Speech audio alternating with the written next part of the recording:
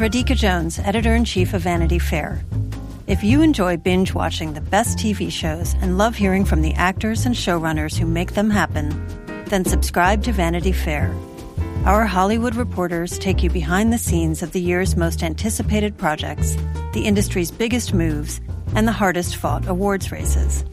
From The Crown to The Real Housewives, we've got the inside scoop.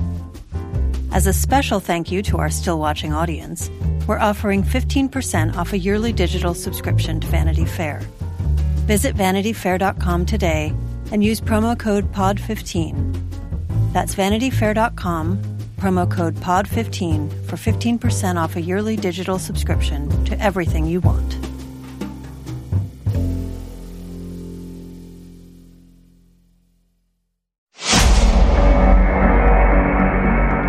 Carrie murdered a child. The evidence and the counter-evidence. I'm struggling with that. When the facts are filled with coincidences, don't dismiss those coincidences. I have no tolerance for the unexplainable. Well then, sir, you'll have no tolerance for me. Hello and welcome back to Still Watching The Outsider. I'm Vanity Fair senior writer Joanna Robinson. And I'm Vanity Fair chief critic Richard Lawson. This week we are discussing episode 6, the one about the Yiddish vampire, written by Jesse Nixon Lopez and directed by Karen Kusama. Mm-hmm. Big episode. She destroyed this. Oh, hi-oh. If you have never listened to an episode of Still Watching, if this is your first time, what we do every week is we break down the latest episode of some show that we are fascinated with, that we are watching. Right now we are watching the HBO series The Outsider. Richard and I will not spoil anything that happens in the future, and that is especially true this week because we have not seen beyond this episode. Episode 6 is the last episode that HBO sent to press, so we can't even accidentally allude to something coming up because we have not seen it. So there you go. You're in the clear. Before we get into this episode, which, you know, for the first time links up all of our cast members, core cast members in one room, we have a bunch of emails from you guys. We're getting so many Big Daddy Hangry Barbecue themed emails. No, just emails in general from you guys from the show, and it's great. If you want to email us your thoughts, your theories, you can try stillwatchingpod@gmail.com. That is where you will find us. This one comes from Bethany, and Bethany says, I wanted to point out one thing that I appreciate so much in this last episode. She's talking about episode 5, which we discussed last week, which is Jeannie's work. I'm a social worker with a different population, and as a social worker and movie person, I'm always sad that the only social worker I ever see in movies or TV are terrible ones who mess with the characters' lives in some way. Jeannie, at least so far, seems like a great social worker with things I recognize from practice. There's a lot that is clearly cut down for cinematic purposes, but that empathy and kindness is absolutely a key part of the best social workers I know. It's great to see some positive representation. So that's from Bethany, and I think that's really important for what we see Jeannie do this week. That empathy and that that listening, that careful listening, and that I think willingness not to discount people on first impressions is so integral to Jeannie's involvement in episode 6. What do you think of that marriage of career and sort of personality in this character, Richard? Well, what I kind of find, I mean, you know, we've talked about it before on the show that there needs to be at least some leavening agent in this, because otherwise it would just be this constant descent into gloom. And I think that this is true of It as well, which I feel like has a similar kind of vibes, is that both being, you know, Stephen King things, is that what we see, especially in this episode, is the sense that it's a community forming to fight this thing, which is sort of, I think, a metaphor for how we deal with trauma in our lives, if we're lucky, if we have people that we can kind of gather around us. And kind of a metaphor for just how civilizations exist in their best form, which is people helping each other. And I think that she's a big part of that, because she's not deputized. She's not part of law enforcement, but she has a skill set that is really, really valuable for this. Kind of, you know, sort of peering into the unknown involves talking to people about improbable things and, you know, not necessarily 100% believing them every time, but listening to them. And, you know, I think that in this kind of one of the big scenes of this episode where you have, maybe it's a little bit, the the dramatic conventions, or you can sort of see the seams of that like, why did they decide to do this all in one room? But you do see where you have, Terry Maitland's lawyer there, and the detective's wife, and like everyone, and this private investigator all coming together, to sort of slowly figure this out. And I think Jeannie is a huge part of that. Yeah, I like that. Yeah, I agree with what you're saying, especially, you start with this core group of investigators, and then Jeannie being like, why don't we invite everyone who's been touched by this into this room? And then, yeah, you really do get a sense of like the whole community in that room, even though obviously there's a lot more in that town. But I like that idea of a community banding together. And I think that is a very King thing. We get, this is perhaps the most King episode yet. And we'll get to that. But what I like is that it really feels like Richard Price didn't just take a King story and say, okay, let me put it, squeeze it through the strainer, and on the other side there's a Richard Price show, because there is a lot of Price friendly themes in this story. But it's very clear that Richard Price also, especially in this episode, really wanted to do a Stephen King story as well. So that idea of a community and how a whole community, how a whole town is impacted, is interesting. All right, we've got 2 emails about the Derek vision that happens at the end of last week's episode, that I don't think are rendered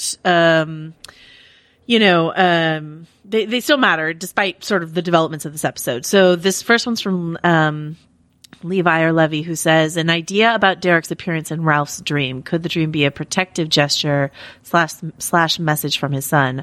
Ralph grieves his son. The grief eater feeds on grief. Does that make him more vulnerable to the grief eater's predation while the pain is so profound and at the forefront of his consciousness? What do you think? And then I'm going to follow that really quickly with Michelle's email about the Derek vision.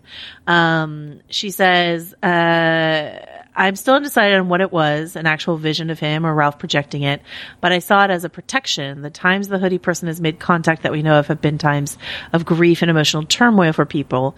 Terry's smallest kid after he dies, Jeannie after she's been shook up by his presence in the office. I think Derek saying he needs to let him go is Ralph's brain on some level understanding what is happening and knowing his grief is the power Hoodie has over him, or Derek protecting Ralph, depending on how supernatural you want to get. Either way, I think the less mired in grief he is, the less susceptible to Hoodie hurting him he is. I'm also curious what you guys think about Claude being the next scratched person when it seems to have been very careful to not commit murders in the same town. Is Claude due for a trip soon? Is there just so much grief to feed off in this town? Is one of Terry's children next, since Gloria is sort of participating in this investigation? So this episode obviously opens up the question of the Derek visitation. I think this is a tremendously good episode, and I think the high point for me is Ralph having to reckon with this Derek dream / visitation / whatever it is, that when he and Holly are in the kitchen at the end of the episode. I rewound it like 3 times to watch Ben Mendelsohn's performance. So what do you make of what we learned about Derek in this episode, and sort of what the questions these folks are asking about that Derek moment in episode 5? Well, I don't know what explicitly the answer is in terms of intertextually with the show. Mm-hmm. Like, okay. I think intratextually. I think that maybe this entity does operate so sinisterly that it can sometimes take the form of a loved one, or implant a dream in your head, and that seems at first to be a warm thing, a sort of a happy revisiting, but it actually has bad motives behind it. But I think, sort of more on the interpretive side of things, I think that regardless of what the answer is that, like, a hard thing for people who are in the sort of longer term of grief, not the immediate horror, shock and everything, but are just sort of living with the day to day, which we talked about last week, where we see the kind of quotidian details of Ralph and Jeannie's life, right. Is that, like, it's an unanswerable question ultimately. What does letting someone go really mean? And I think a lot of people fear, well, like, am I going to forget what they looked like? Am I going to forget what they sounded like? Am I going to forget certain memories with them? I don't want to do that, but right. I also know that I have to keep moving. And so the kind of could be either or sort of nature of that visitation, I think really speaks to that. It's like, you know, you never do know. Like, is it a good thing to move on? Is it best to, you know, kind of stick to it and honor them with your kind of mourning, you know? I think it's a struggle that everyone who's lost someone, you know, profoundly, deals with. And I think that's kind of what the ultimate thematic aim of this kind of thing is. While again, I don't know narratively what that is, what the answer is going to be, if there even is one. Right. I almost prefer if we don't know an answer, because it just has so much to do with Ralph and his faith, and his process and what's going on with him. And like the fact that we see him, you know, this thing happens to him in episode 5. He doesn't tell Jeannie about it. We find out. We see him in this episode going to therapy and being like, this is a breakthrough. This is good. I'm making progress. Like this, whatever this was, like this dream, this whatever, this was good for me. I feel happy about it. And then Holly comes in and introduces this idea of like projection. And all of a sudden Ralph is unsure. And then when she confronts him directly about it, then she's right about everything else, right? She confronts him directly about it and he's so defensive. And so like the shades of Ben Mendelsohn's performance here, because there's this whole like, there's one thin layer on top that's this sort of smirky, like he's polite to her and he's nice to her and he lets her in his home even after he says those bad things when she's like literally sitting in the backseat of his car.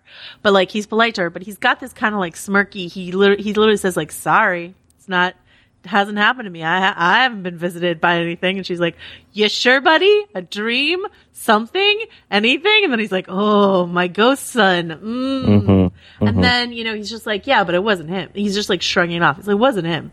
But the doubt and the denial and the part where he like goes into the bedroom earlier in the episode and was just like, was it really you? I mean, it's heartbreaking. And it's so good. And like knowing that this is something that the show has added, that Derek's, you know, that Ralph has not lost a son in the book, and this is something that the show decided to do. I think it's such an interesting and important choice, for, you know, just the fruit is bearing, is never ending as far as I'm concerned. Well, yeah, because I think that if it was the other way around, again, I haven't read the book, and I'm sure that he gets at interesting things, you know, without the dead son in the kind of lead detective's own life. I think that like the grief would seem maybe a little bit too remote, too much of an object, right, if it was just other people's, if it was just Glory's, if it would, you know, like granted, you know, this show is careful to move everyone to the center for their own little moment, you know, in each episode or a couple episodes. But I think that we need that thing at the very center of the show, that drives the protagonist's kind of relationship with the case, because it makes it that much more immediate. And I think that, you know, it also opens just a lot more doors in terms of what it can, explore thematically. Excellent. All right. And so this last email, comes from, actually, I'm going to do two. One really quickly, which is, this listener, I'm going to go with P. Fortunato is the name I'm going to say because they're very kindly let me get away with a first initial. Okay. So, great show, this person writes in, but why is Terry Maitland's family still alive? We've watched as the families of the other victims have been torn apart after the initial tragedy. The fact that they seem to be holding together is bumping me a bit. I like stories with horror/supernatural elements best that are grounded in reality. Whatever the show strays from that, I get worried. Plus, in stories like this, the internal logic of the fantastic has to be extremely consistent. I really like the show, so I hope it lives up to its initial promise.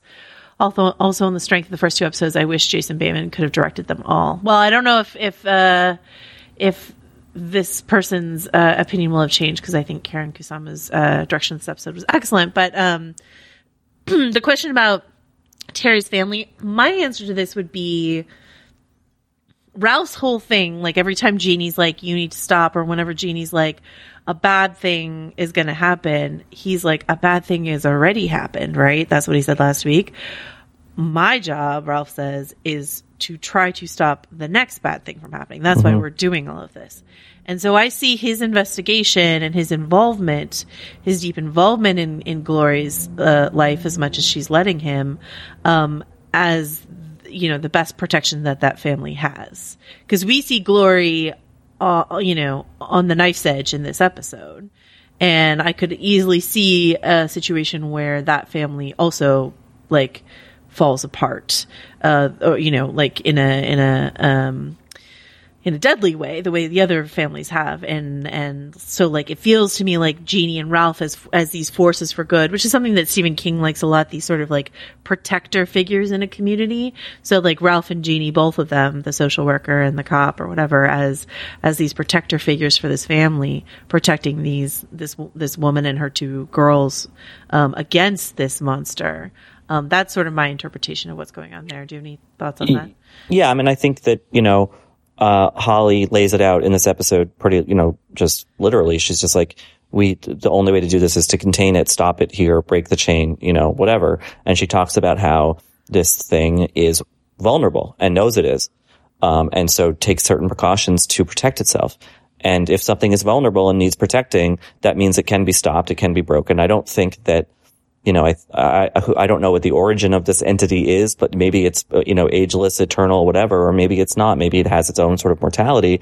And so, yeah, eventually something is going to get in its way. And I think that that's what we're seeing here. I think sometimes you wonder, like, well, why is it happening now? Why isn't it following the same pattern? And it's like, well, it's not because it's the story that we're watching, Right. Like you could make the series all about the, Hofstadter or whatever, and then it would just end horribly and that would be it. But like, you kind of want the thing, just sort of from a sort of, viewer perspective that like is about the upsetting of that pattern. The breaking of the cycle. Yeah. Right? Yeah. So I think that's what we're getting. Although I do not think by any means, especially given the scene at the dining room or the kitchen table where Kalori's like, maybe he did it. And then she says it out loud for the first time. I'm like, I don't think that her grief process is by any means done. No. And I also think you have a catatonic daughter. So not catatonic, but like, she said she's retreated to her own planet or whatever. Yeah. That's its own kind of loss. So there's plenty of grief right there.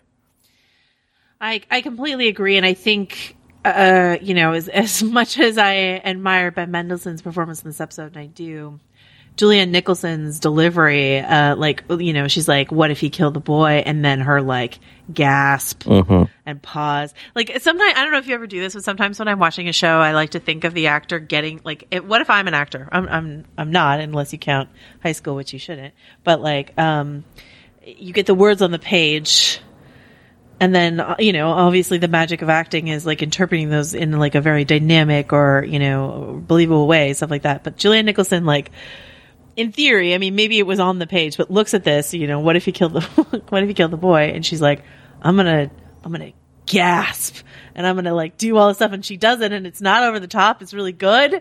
And, anyway, she's an A+ actress and this was a really, really good episode for her. So I'm Claire Fallon. And I'm Emma Gray. We're culture writers, podcasters, and hosts of the show Love to See It. Every week, we give an unapologetically feminist dissection of reality dating shows, rom-coms, and other romance narratives. We unpack all the weird messages they send us about love, sex, and dating. And we dive into all the details with special guests like actors, authors, and cultural critics. You can find Love to See It wherever you get your podcasts. New episodes drop every Tuesday. And it gives me hope because, as we've mentioned, I really love Paddy Considine, the actor who plays Claude, and we haven't seen him do much, but like I was worried that Julianne Nicholson wasn't going to get to do much, and she's included in so much of this season. She's an actress I really, really like, and so I'm optimistic that we are, we're going to get even more and even more and even more of Claude, so that we can see that tremendous actor do his work. So. All right. So let's go through the episode. And thank you guys all for your emails, stillwatchingpod@gmail.com if you have more thoughts about what we find out in this episode. I'm just going to start with Andy. Because Holly calls Andy and there's just like Andy's basically on the case for Holly. Whatever she needs, he's going to find it out for her. And he's just constantly like, I like you so much. And she very politely is like, thank you, Andy. So on a scale of 1 to 10, how worried are we about Andy this week, Richard? Still worried, though glad that she's getting further from him. Yes. Like she's moved past, like, she's almost kind of reached the limit of what she needs to know about those past cases, So hopefully that distance that she's put between them means he's safe, but you never know. Yes. Who knows how far El Cuco can like project himself or whatever, but yeah. Or herself. Or oneself. Them. Let's say they. Probably them, they. All right. So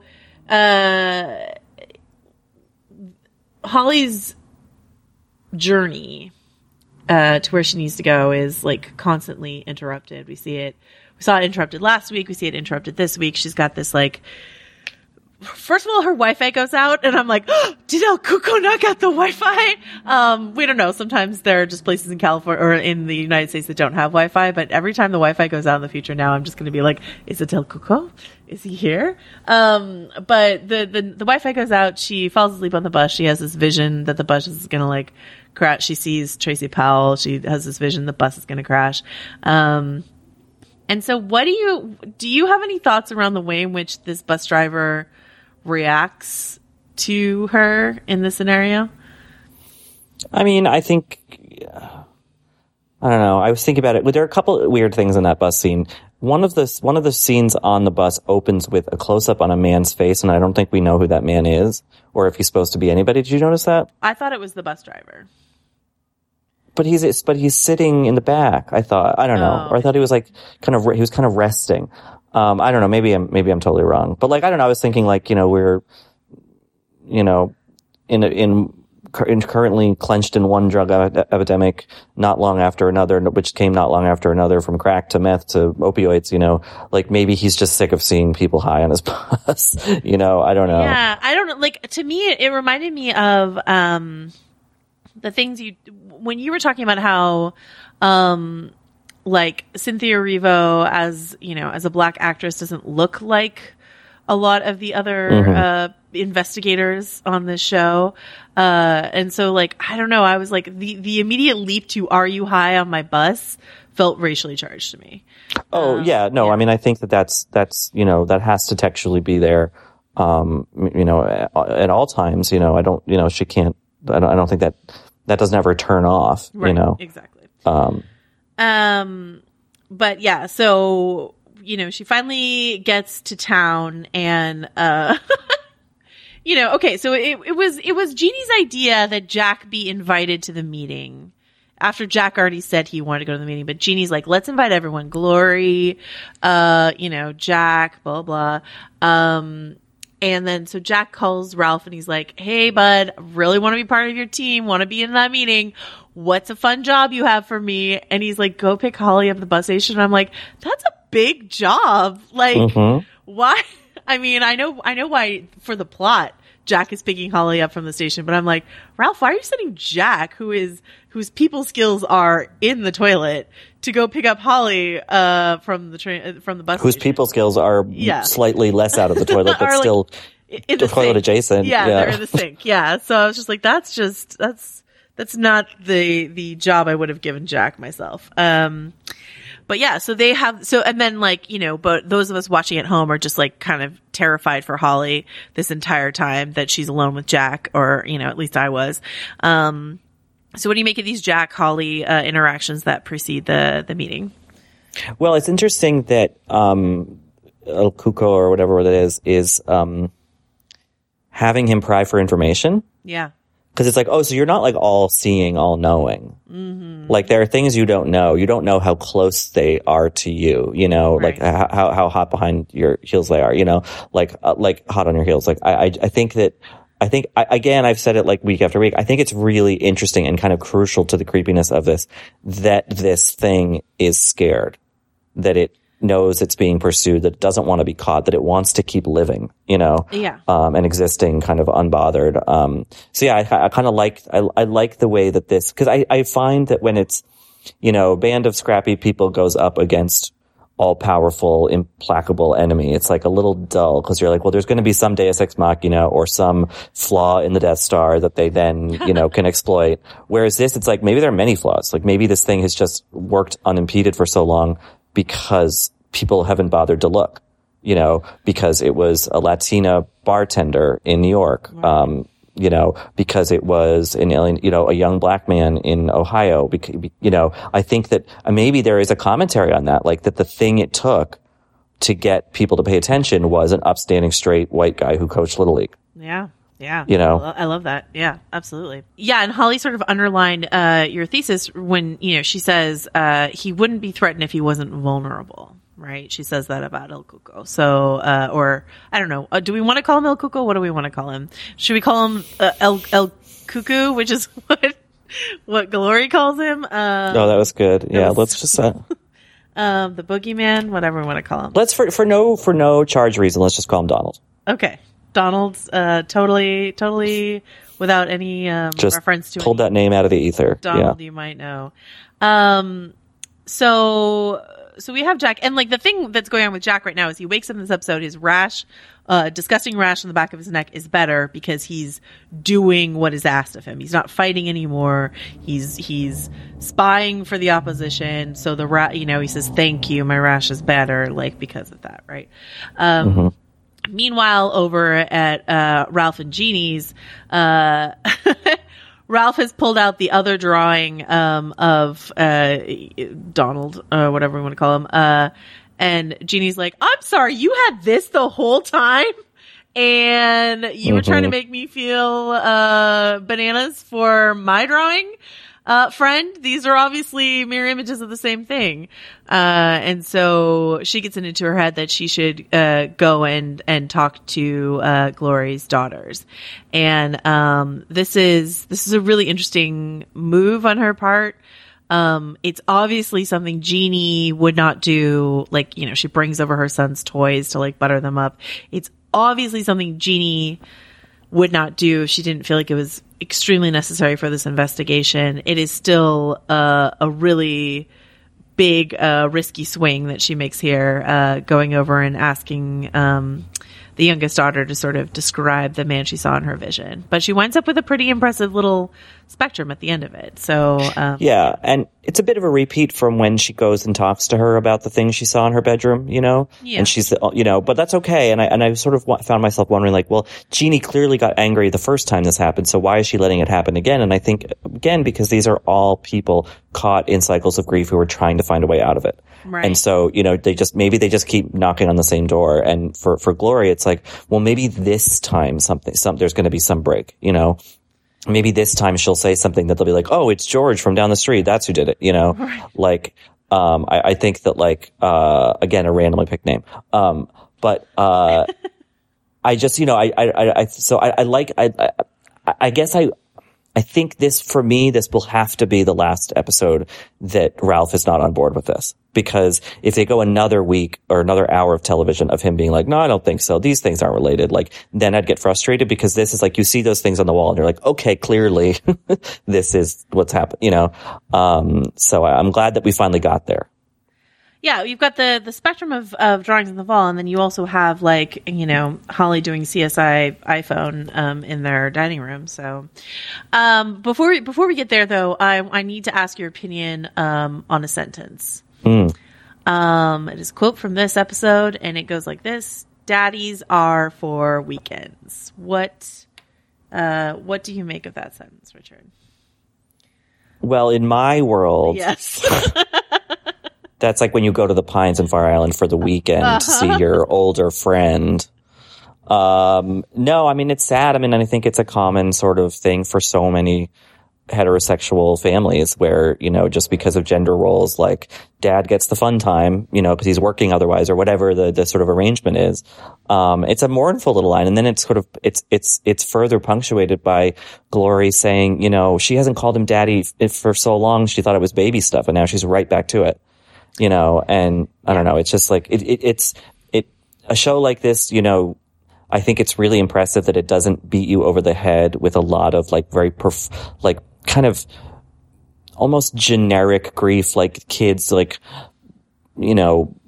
doing sort of cliched acting out things because they're in mourning or whatever. But instead it just shows it to you in like subtle, much more credible ways. And I think, that little sentence like opens the door of like, okay, a little more understanding of what this marriage was. Yeah, I think it's a perfect little window, little bit of sadness, and also an ideal Tinder bio. So if somebody wants to put that on their Tinder, I applaud you. All right. Twinks are for the weekdays and daddies are for weekends. Or Grindr. I suppose it should be a Grindr profile. Or Scruff, you never know.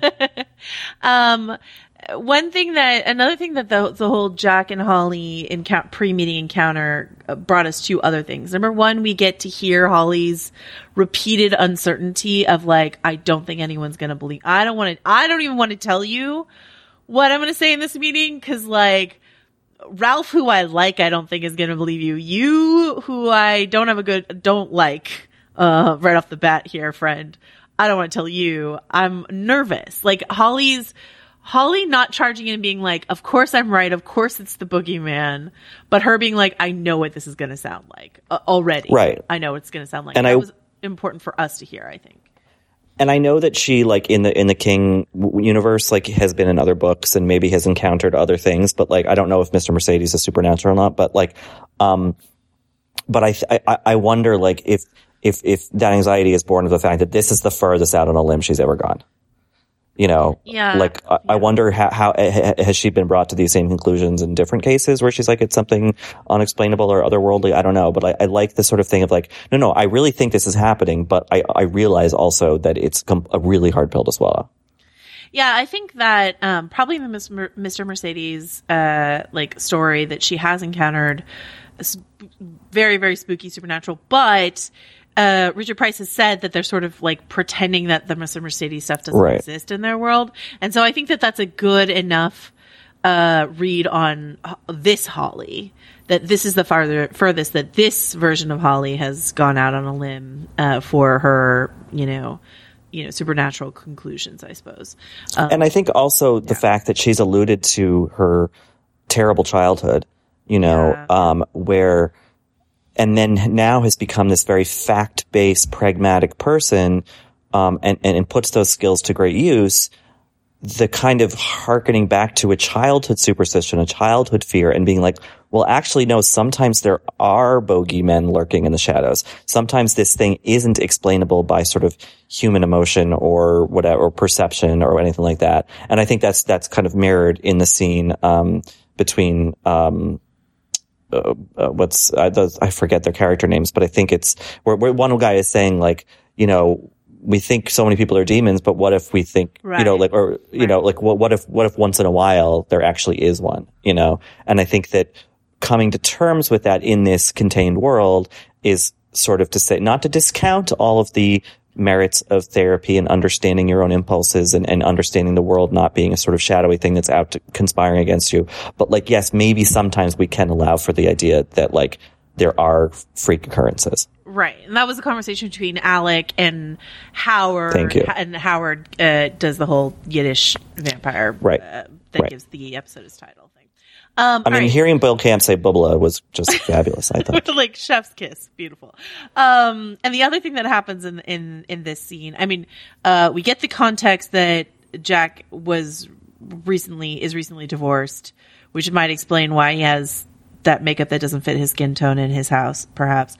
But also, Holly says to him, you look like you're going through some kind of hell. You look like someone's been trying to rip your heart out. And I think this is part of Jack's arc in this episode is really interesting, right? Because he like starts the episode sort of like bright-eyed and bushy-tailed, ready to help his dark master, right? I'm going to be an A+ student. But then he learns about Tracy Powell, more information about Tracy Powell, and the fact that Tracy Powell, it seems, was not only forced to clean up the mess, but maybe fetch the Williams sisters in the first place, the victim, which is way more than Jack has been asked to do. And after hearing all of that, he is incredibly resistant. Like it's amazing what they can do with like just the creepy, weird, like crunchy sound effect of Donald or whatever controlling his mind or accessing his mind or punishing him physically in some way. Like it really is effective to me. And it's just sort of like you see him learn about Tracy Powell, be like, I don't want this to be me. And that's when we get like the stop her sort of in blood being picked out on the back of his hand. And then later, of course, the big encounter in his house. But that whole arc for him is, part of that arc for him is Holly having this understanding of him, like can read him immediately and is like, oh my God, who has put you in this hell? Mm-hmm. What is happening to you? It's which is good for her to know, so that later she is suspicious of his offer of help, it seems. All right. So then we get Holly's presentation, and like, we don't need to, she zips through it pretty quickly because it's a lot of information we already know. But it's really effective. Ralph can't even look at her once she veers into a certain territory. Like, Ben Mendelsohn like twists around in his chair. But the character of Eunice Sablo like is like El Cuco, oh no, and like crosses himself, and he's like, no, thank you. But all the different reactions, the spectrum of reactions here is fascinating. I like that Alec is somewhat receptive to her. It's interesting that Gloria is like, no, let her finish, and then explodes in a way that I don't think we've even seen from Gloria, despite the fact that she's exploded in other circumstances. It's not ever been at this, volume. And the reason why we find out later is she's like, this is the best explanation. They've put all their resources into this, and the best explanation they can come up for to help exonerate my husband is the boogeyman did it. And she's so angry in that moment, but also like, she's so despairing, right? She's like, holy shit, is this the best option? And does that actually mean that he's guilty? That's the real source of her anger there, So that, the presentation does not go well for Holly, despite all of her preparation and her murder board there. I do really like that Jeannie is like, well, it helps that Jeannie had a visitation, but that Jeannie is like listening to her and wants to know more and invites her over. So that's all. Jeannie might save the day in the end by making sure that we don't write off Holly entirely, Yeah. And again, to highlight Mare Winningham's amazing performance, later in the episode where Holly asks for markers and she says, oh, he has had, she catches herself on the has had, which like, we've seen that in movies and TV before, but a lot of times it's like, yeah, he has had, like, it's so like, punctuated, it's so like, highlighted, whereas in this it's just such a fluid little correction, and then she just continues on, but in that little tiny moment there's so much contained in it, and that's just like Mare Winningham being so good. Yeah, and to the direction aspect, there's a sequence in this episode where we see Ralph and Jeannie sleeping, and first they're back to back, and then they're facing each other. Like, he's awake, she's asleep, they're back to back, and then they're facing each other, she's awake, he's asleep, and then they're like super close to each other, and in a really comforting, more comforting than sexual, but maybe sexual sort of like way. And that seems to be a moment that like maybe is not scripted, and perhaps Karen Kusama's like, I want this specific portrait of this marriage in this episode. I don't know, but like, I thought it was a really beautiful, non-verbal moment of the episode. But yeah, we get, let's talk about Holly and Jeannie and Ralph in the dining room and this trick that she does with the iPhone. I know about this from TikTok, but apparently this is true. You can make like a black light, with your cell phone, flashlight and some markers, and, buyer beware before you do it in your own bathroom. But, I do it for all my impromptu raves that I throw. You know about those. Oh yeah. Yeah, it's coming really. It's like putting the phone in the bowl to amplify the sound. It's just really like a great life hack. Yeah. So hopefully when you do that, you don't find a weird residue on your table. Oh no, I do. That's part of the rave. That's the whole thing of it. Yeah. Oh, it's like this is Daddy's weekends. This is only Daddy's weekends. Daddy's weekend shedding party at Daddy's weekend. Okay. Yeah. Well, I'm not going to go into what shedding is, but you can look it up on Urban Dictionary. So we find out that the life cycle of this thing has to do with it sloughing off its old skin, and coming up with a fresh new identity, and the way in which the face droops on one side and then the other sort of helps underline that. It helps explain Holly's like 20-something day cycle that she had written down on that piece of paper that Andy found. So we found a lot of information, but we watch her come to this conclusion about El Cuco's ability to project itself. It can't leave its little like barn or factory or wherever it shelters between incidences, but it can project itself. And so that would explain why it didn't leave footprints in the carpet. And it would explain a lot of the other sort of things that we've seen so far in terms of how it shows up and where. And that's, as we said, that puts makes Ralph doubt whether or not Derek was a vision projected by this thing. Mm-hmm. Yeah, I mean, I think it's all sort of snapping into focus, and you're right that it means that Ralph can't be doubtful for so long. You know, it's just like there's so much stacking up here that for him to remain doubtful is just frustrating for us at home. So yeah, and I think like we talked about this a couple weeks ago that like more than likely this is a bifurcated show. That the first, I mean, we're past the halfway mark, but like the first portion of it is the lead up to the realization, and then the second half is the quest to destroy the thing. Right. And so I think this is the turning point of the quest. I mean, obviously we end with a cliffhanger. I don't think Holly's going to get killed by Jack in the opening of next week, but like, I mean, maybe, I don't know, but like, I doubt it. You know, so I think clearly there will be maybe Jack's attacking her will be the confirmation that anyone needs. And then it's off to the races to, I guess, hunt the thing down. I'm hoping that Jack attacking her, which I'm pretty sure is going to happen for a couple reasons, which we'll get to, will be the thing that convinces Ralph to take her more seriously. Or perhaps something Claude will do, because we see Claude, presumably, the real Claude, behaving oddly. So, like, that answers a question, like, what happens to the person that he's like, that it is photocopying during it? And the answer appears to be they're, in a bad mood, have headaches. Yeah, it's hard to say. Yeah. But we distracted. Do know we do know he's being watched. Eunice is has like a tail on him, basically. So Claude is under surveillance and which suggests that Eunice like believes it to some extent. Yes. Which I like. Yes. I like that little scene because it's just this kind of quiet confirmation that like, no, Holly, there are people who are like interested, who are somewhat persuaded. All right, so let's get to the moment that is the most Stephen King-esque as far as I'm concerned, which is the appearance of Jack's mom.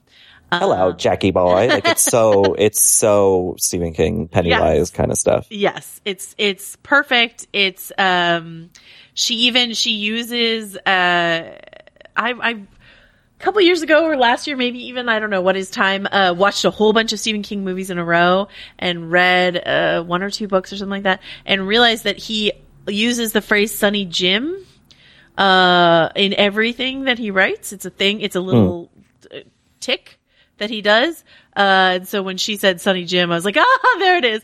Anyway, she's fantastic.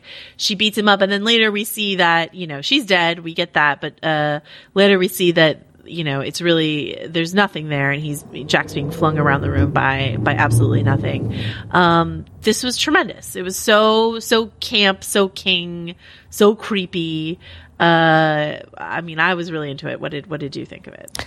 Yeah, I mean, I've watched the episode a few times now, and I was sort of concerned that the first time viewing, I was like, well, okay, this is a big leap into a different tone, Yeah.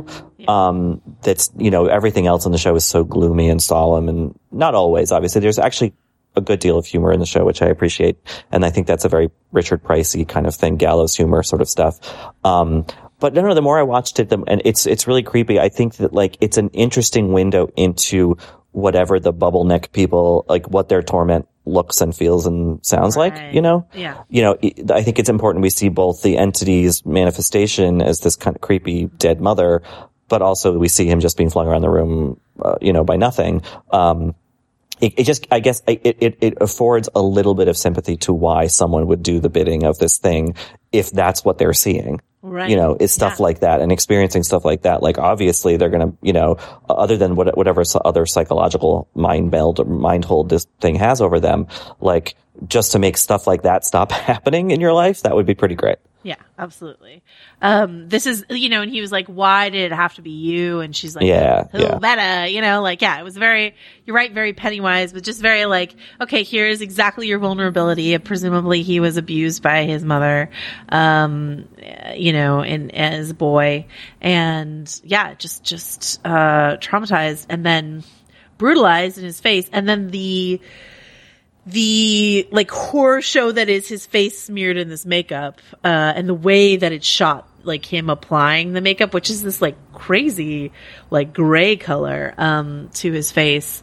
And then the way he looks with the like face wounds and the makeup on top of it when he's calling Holly to like take her out to the barn is just like A+ work. Really creepy. And we talked about it before, but like, and obviously Jack is a drinker, but I think the whole thing where there's that long kind of, I guess, a tracking shot through his ruined apartment, and he's like, and then he's on the phone, and it brings to mind like after a bender, like, and then going out into the world and no one knows what your house looks like, that it's a complete mess, that you've been living in this complete, like, both physical and emotional squalor. Like, it just, I mean, so much in King stuff, I believe, is about drinking and about addiction, and like The Shining is all about an alcoholic man, like, I think that's another one of those moments where the King really kind of shines through. Absolutely. Yeah. That face you put on to go out into the world. That's a really good point. I mean, like one of the main pieces of furniture, if you want to call it that I noticed, in his trash apartment is this like it's a cooler that's knocked over. So to your point. Exactly. If you've, seen Karen Kusama's film Destroyer, that's like a big part of it is Nicole Kidman plays a character, the brutality of her alcohol addiction is on her face at all time. You know what I mean? So it's a really good connection there. So we get Jack telling Holly he's going to take her out to the barn, and Holly has rented her own car. There's a bit of business that we see twice with the fact that Holly has 2 keys for this car. She's got one that she's using and one that she very deliberately takes off the ring and puts in her bag. And that to me, more than anything else, signals that we're going to get some sort of like physical altercation in the next week's episode. And it's going to be important that Holly has that second key that he doesn't know about. She can get to her car, hopefully. And I think what's interesting about this whole thing with the rental car and the second key, and then I'm going to turn back, I forgot something, Holly knows that she's potentially going into a very dangerous situation, and yet she does it anyway, and then maybe gets freaked out to the point of like, oh, I can't do this anymore. Or maybe she says, I'm going to turn around just to test him. And I think that part of that, what that whole thing kind of feels like is her being like, I know this is dangerous, but I kind of have to know, and this might be the only way to know. I think she registered one level of, I don't trust this guy. I want to drive my own car. I mean, she also has her own like control issues. I don't know about issues, control preferences throughout the series when it comes to transportation. Right. So like, that's consistent with her character. She has reason to maybe not trust Jack given like, how she thinks something is like eating his heart out or whatever. And then when he shows up with his face looking the way he does, and then she sees the rash on the back of his neck, that's when she's like, I want to turn around. She sees the rash on the back of his neck, and she has already seen the rash on the back of Tracy Powell's neck, and already decided that Tracy Powell is some sort of like, perhaps thrall of some kind. Like, Holly figured it all out, it seems to me. That's the moment when she's like, I want to go back. Trying to be real smooth about it, and he's like, best if we keep going, with some great overhead shots in this episode, including that one, like the car just looking so small as it sort of heads off on its destination. I sometimes bemoan what drones have done to filmmaking, but in that instance that was a good overhead shot. So unless I got a helicopter, I don't know. No, you're probably right. All right. So and I do like that Jack tries to cover it with just like, you should have seen the other guy. I think we did it. I think we did everything. Yeah. We see like one of the Maitland girls I want to keep an eye out on, like the older one was like folding up her dad's clothes after her mom like dumped all of his belongings in the hallway. That's something to keep an eye out on. Keep an eye on Claude, what he's going to do next. I think it is a good question why this entity, this evil entity that has survived so long by hopping around from location to location, why would it choose to pick two victims in the same town? Terry and then Claude. Like that seems sloppy. So we'll see. And I think that's, I guess the last line that I want to call out that I really, really liked was, Holly says to Ralph, I'm sorry I'm such a disappointment to you in particular. And I just really like once again, it goes to the fact that like Holly is able to read Jack like a book immediately. She's also read Ralph and she really likes and respects Ralph despite the fact that he doesn't believe her. Yeah. And I think that, from what we've seen, that's a good judgment call on her behalf. Like Ralph is a steady character that we really like as well. And so I like that there's so much conflict between them in this episode, but there's still on her end this desire to like please and help him, and for him to respect her as much as she respects him. And then there is on his behalf, that fundamental kindness that is maybe just expressing itself as basic politeness, letting her stay or whatever. But, that there is this goodness in him. And that is a very, I mentioned this already, but that is a very King thing too, where it's so interesting. He likes to boil things down to elemental good and elemental evil. That's something that he really likes to do. And what can be tricky about that is still trying to find the interesting shades of gray, which I think is where Richard Price likes to exist in all of that.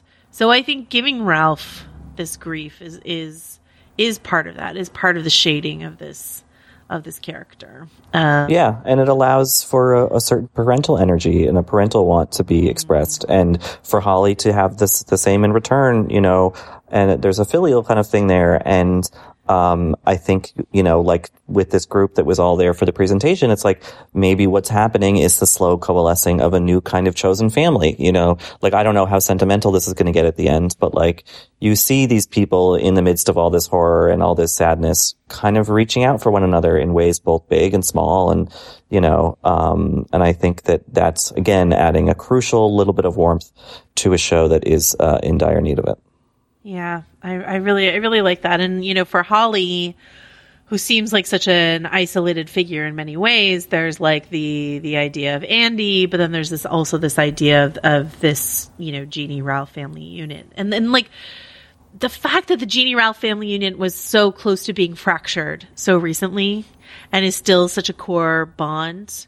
Mm-hmm. Once again, I go back to that like silent shot of them in bed and just sort of like that the strength that they draw from each other in that, and then the strength they are then able to provide to other people like Ralph and Jeannie trying to like support Glory when she is in like a space to receive that support from them. It's really compelling. I find this show incredibly compelling. I'm really glad you picked it, Richard, for us to cover on Still Watching. Until next week, episode 7, where can folks find you, Richard Lawson? Well, I'm going to go up to the Catskills and I'm going to see if there are any of those old sort of Dirty Dancing era lodges there or, kind of resorts, because I want to hear more Yiddish vampire jokes. Excellent. Maybe Mrs. Maisel has a few Yiddish vampire jokes as well. And I will also be tweeting for Bylaws and writing at BF.com. It is Oscar weekend. Joanna and I are both descending on LA. But before you get here, so read all that stuff on BF.com. Before you get here, Joanna, what will you be doing? Well, I'll just be getting ready for, Daddy Oscar's weekend. And oh my God, I forgot to book my daddy. Oh shit. Okay, it's a good thing we're wrapping up because I think I still have time. I think you can get a last minute daddy in LA. No problem. All right. You can find me Joe wrote this. You can find me at vanityfair.com. Richard and I will be in Oscarland until next week, but we will see you when we return to Georgia and the Boogeyman.